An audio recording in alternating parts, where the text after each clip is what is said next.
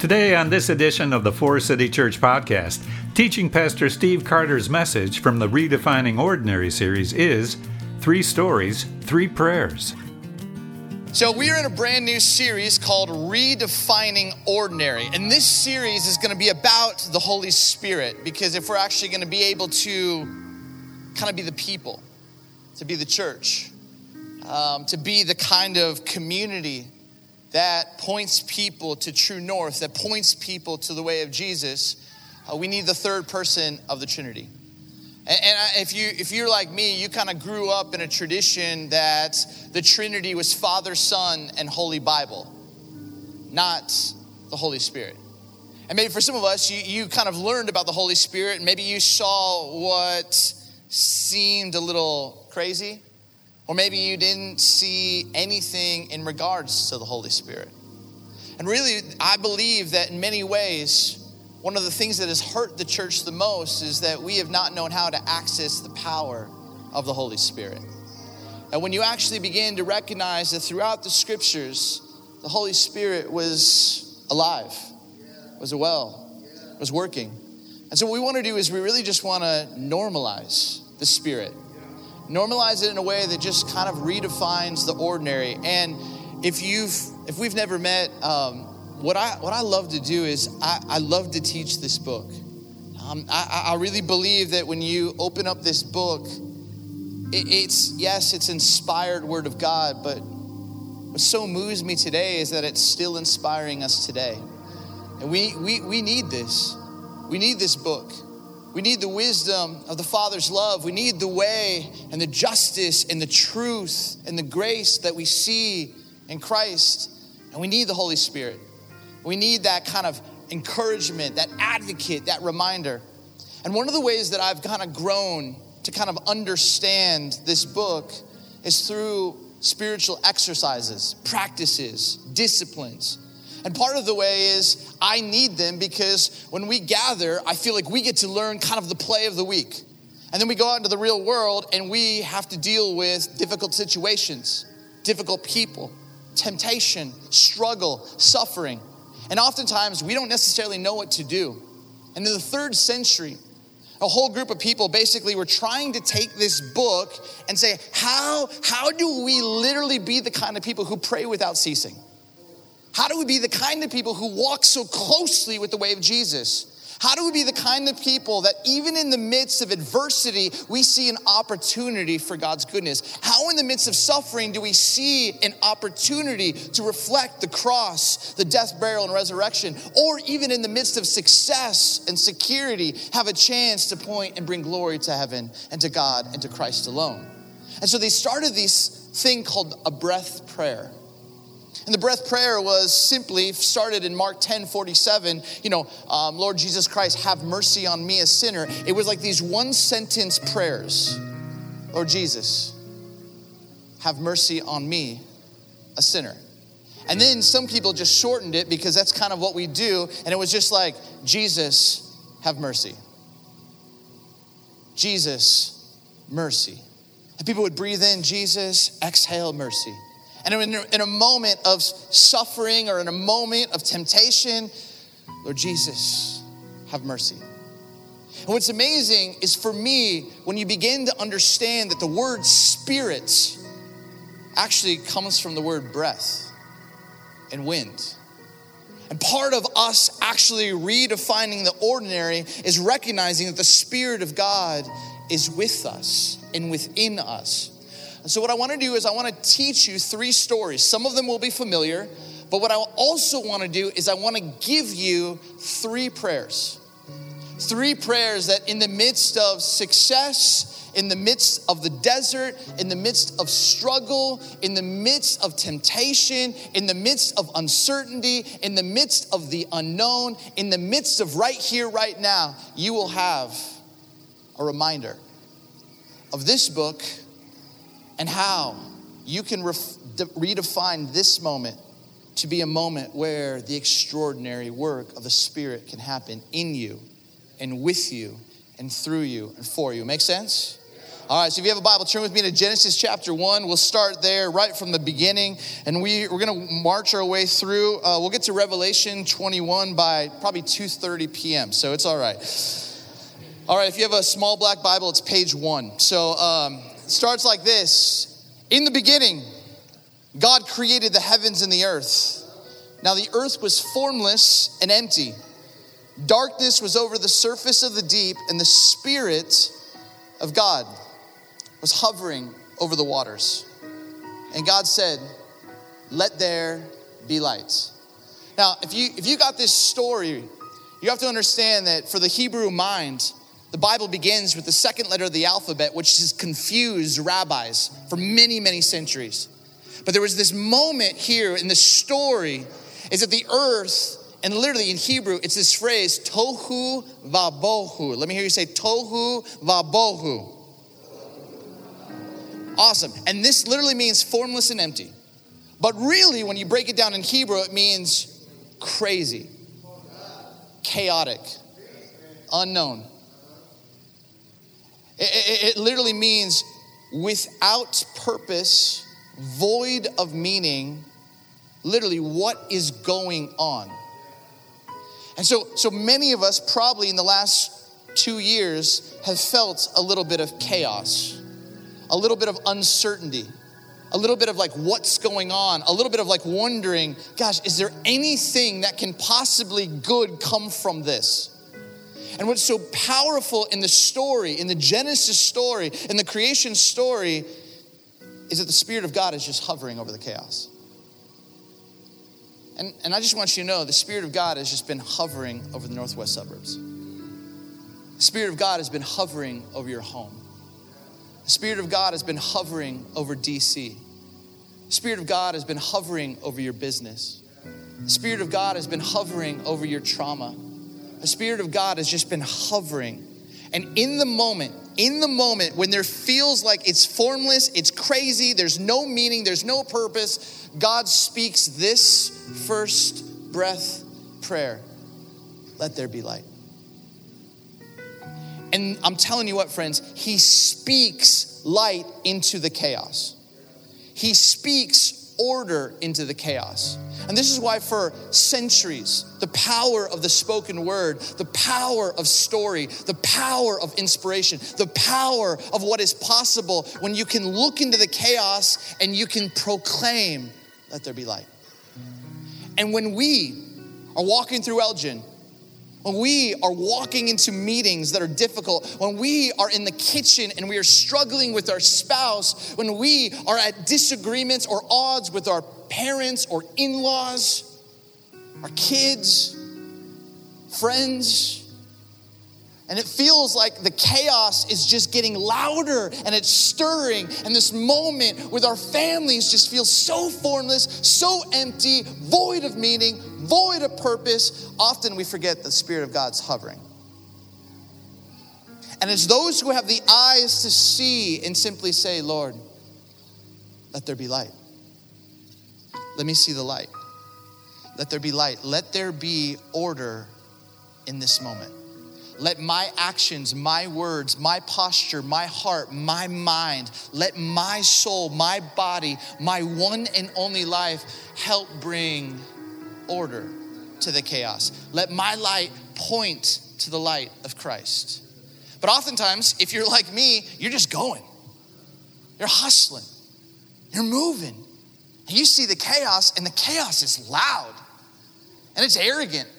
And it's frustrating. And it's annoying, and it's cynical, and it's sarcastic, and it's louder, and it's louder, and it's louder. And I don't have the eyes often to see that the Spirit of God is right there. And I don't have the eyes often, or the courage, or the mouthpiece to simply say, Lord, let there be light. Let there be light. Let there be light. Second prayer comes from Exodus chapter 31. And this is the first time someone is given the Spirit of God. You have to understand, this is a big deal. And I'm hoping that this would speak to some of you. Verse 1 says, the Lord said to Moses, see, I have chosen Bezalel If you don't know how to read an Old Testament name, just read it quickly and with authority, move on. See, I have chosen Bezalel, son of Uri, the son of Hur, the tribe of Judah. Did you ever wondered how awesome that would be if we had that? You walked into a meeting, Bria was doing announcements. This is Leonard. What's your dad's name, Leonard? Humphrey? Yes. Oh, he is so good right there. What's your granddad's name? Leonard. Okay, all right, Leonard, son of Humphrey, from the tribe of Leonard. You know what I mean? From the people of Kansas, you know what I mean? Go Chiefs, all right. Divided house. All right.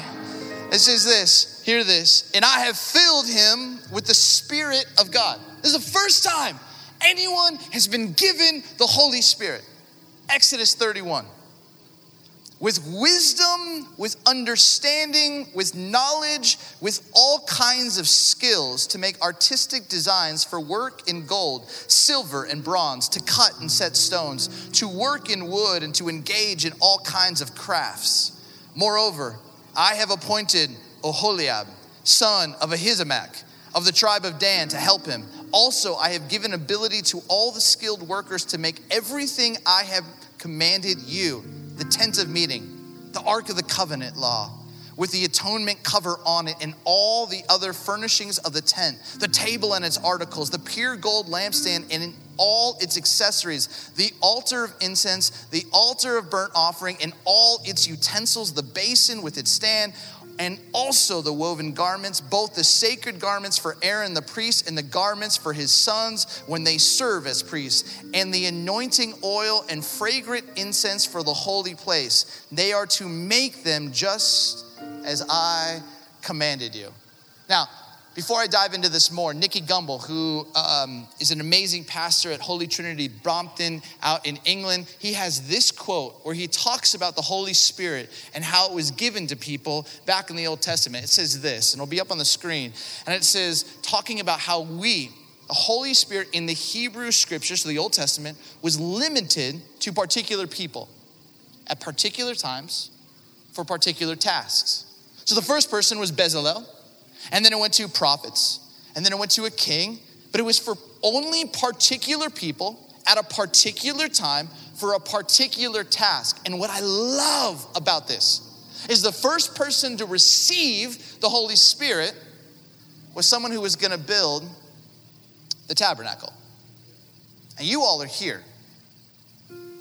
You all are here, and we are just practicing. We haven't really gone full on public. We're actually just trying this stuff out, but you all are here. I got here at 5 a.m. 5 a.m., there were people already serving. I wasn't here at 5 a.m. There were people here serving at 5 a.m. I came in about 6:45, and people were here serving. I started to think about the ways that this space, in many ways, has just been set up. And you sit here and you go, when God was setting up the tabernacle, he saw the tabernacle as a way to teach people about his presence. And I think it's so amazing is when you study the life of Bezalel, you know what his father was an artist. And people believe that his father was someone who helped make the golden calf. And what's amazing, and many would talk about this, scholars will talk about this, is here you have a son who's seen his father use his gifts and his talents for evil. And now he has this chance to now create and use his gift for something profound. And what's amazing is we all have had experience where we've seen people, maybe in our family, maybe in our workplace, maybe in our lives, where people had this amazing gift from God, but they used it for their own glory. They used it in a way that actually didn't provide opportunities for people to encounter the presence of God. And what's so amazing is when you have this moment and you actually believe in the Spirit of God, there is something profound when you put yourself out there and say, I want to actually use my gift. Because Bezalel had a choice. He could have been like, nah, I don't want to do that. He'd been given all this gift. You know what? I'm just going to make this Ark of the Covenant. I'm going to make it for myself. I'm going to make a tabernacle for myself. I'm going to make utensils, which I don't understand what those utensils were for. I'm going to make Aaron's clothes and the priest's clothes. I'm going to make them all for myself. And this is often what happens is people have been given profound gifts, but it's not pointing to the giver, it's pointing to themselves. And I think right from the jump, we have to go after that and say, you have been given a gift. You have been given a gift. And it's not my responsibility to beg you and plead with you. It is your responsibility, even though you've probably seen moments like Bezalel's father. You've seen moments where someone has made it about them. You now have to choose, what will you do with your gifts? And what's amazing, there's this amazing leadership formula, E plus R equals O. Events plus response equals outcomes. We don't control the events. Events happen. Circumstances happen. Life happens. Darkness happens. The only thing that you have power and control over is how you choose to respond. It's how you choose to respond. And what's so incredible is I'm watching a whole bunch of people almost step away from their responsibility to the gifts that God has given to them. And what's so amazing is when you actually respond well, that's what dictates the outcome. When you open yourself up and you go, I know there's chaos, but I believe that light can come, and I believe that you've gifted me for this moment, and let's actually create something more beautiful. Bezalel didn't have to do that. But he saw his father, I don't want to go that way. I want to do something so much better. Did you know Hitler was an amazing artist? It was the last time you heard Hitler in a sermon. But he was an amazing artist. Like incredible. Got his inheritance, left Germany, went to Vienna to study art. He studies there and he's just insanely gifted, insanely talented. And then he returns to Germany. But Stephen Pressfield, who wrote The War of Art, not The Art of War, but it's a creative book called The War of Art. He writes that it was easier for Hitler to start world wars than to face a blank canvas. He couldn't face a blank canvas. He was afraid to put himself out there. He's afraid to actually pick up a brush and start to paint and create. Can you imagine what our world would have been like if he decided not to be a murderer, but to actually be an artist?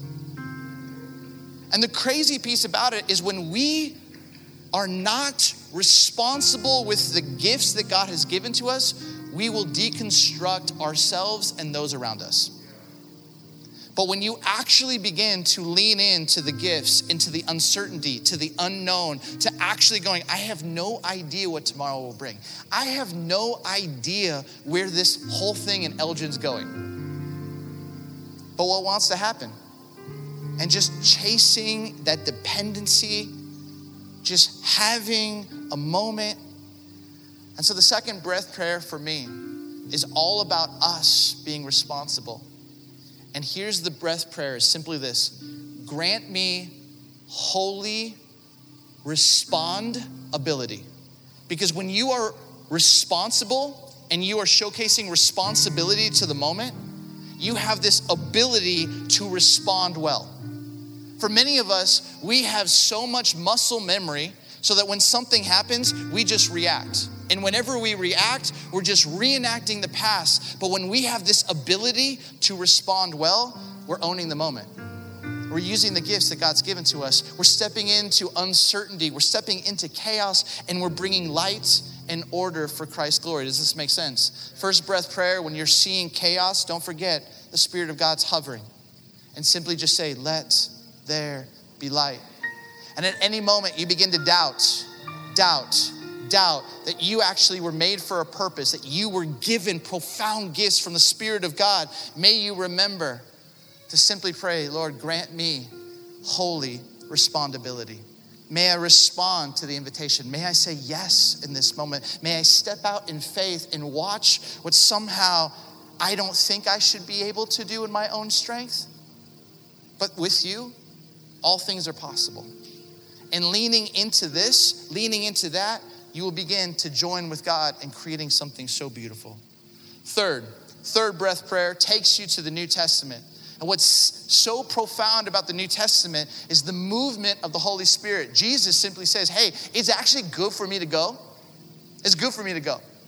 Because when I go, there's someone who's far better than me that's coming. And he was referencing the Holy Spirit. And it's so important for us to understand this, is Jesus understood I can only be in one place at one time, but the Holy Spirit is going to keep illuminating my Father and my teachings. Holy Spirit was important.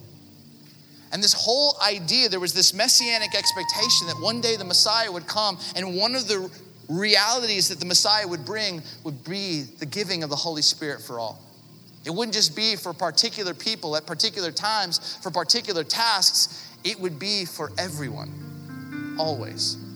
And so in Acts chapter 2, a verse that's familiar to many of us, there's an old passage of scripture that was recorded. When Peter gets up to speak, he's quoting the book of Joel. And he says this, in the last days, God says, I will pour out my spirit on all people. Your sons and daughters will prophesy.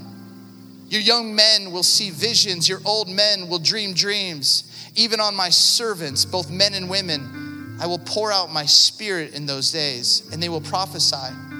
I will show wonders in the heavens above and signs on the earth below, blood and fire and billows of smoke.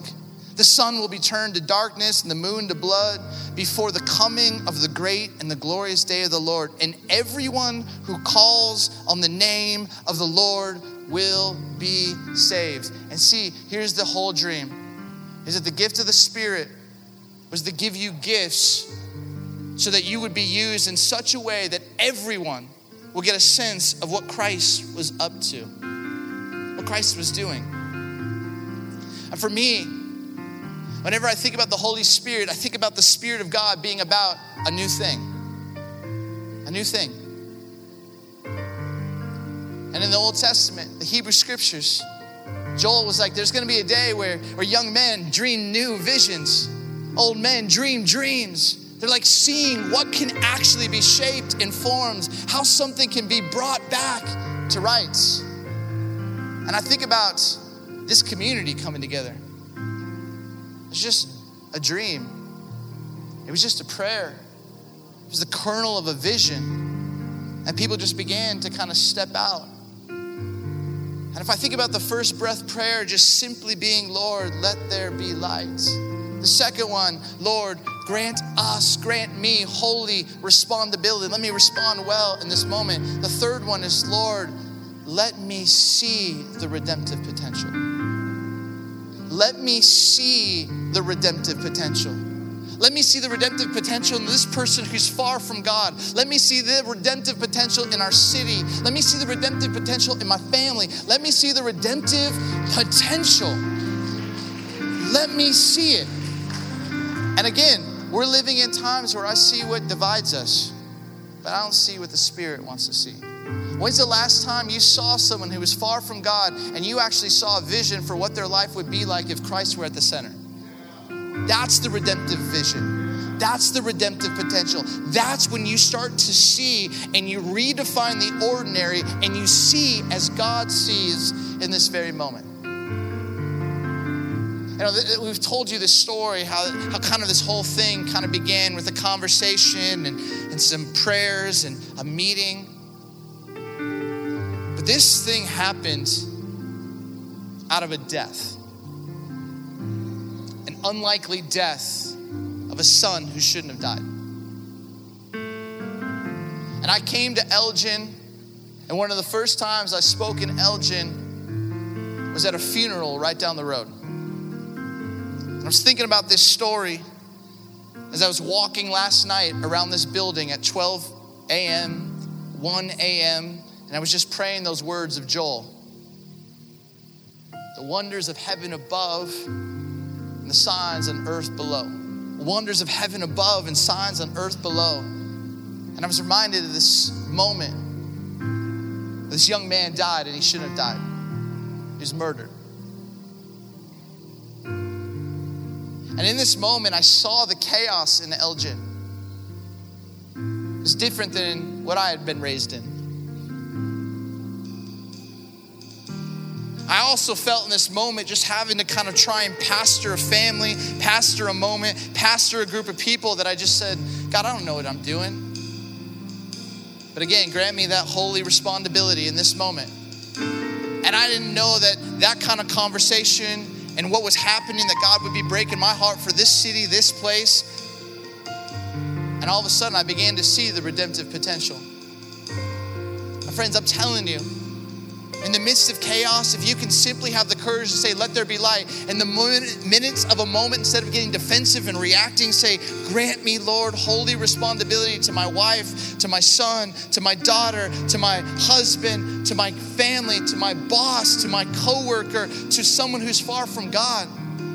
And give me eyes to see the redemptive potential. I promise you, we will get to be a part of something that we have never been a part of before. You will have moments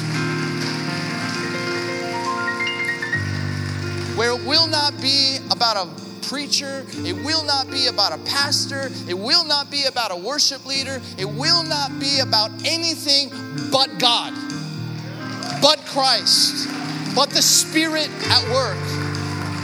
And when we have a whole community leaning in and just simply saying, Holy Spirit, you're welcome here. You're welcome here. You're welcome here. You're welcome here. And so God, I just pray right now. I pray right now that in times that feel divided, where it just feels void of meaning and purpose at days, tohu vavohu, may we never stop saying, let there be light. And when you start putting us in moments where we can be definitely impatient or adversity or suffering or struggle or success, may we say, grant us holy responsibility, Spirit. And in moments where we are just out in the community, give us eyes to see as you see, and let us see the redemptive potential. Holy Spirit, you are welcome here so that everyone may discover and come to know and be saved by the power of your Son, Jesus Christ. And all God's people said, amen. You've been listening to Steve Carter with the message, 3 Stories, 3 Prayers, from the Redefining Ordinary series at Forest City Church. Thanks for listening.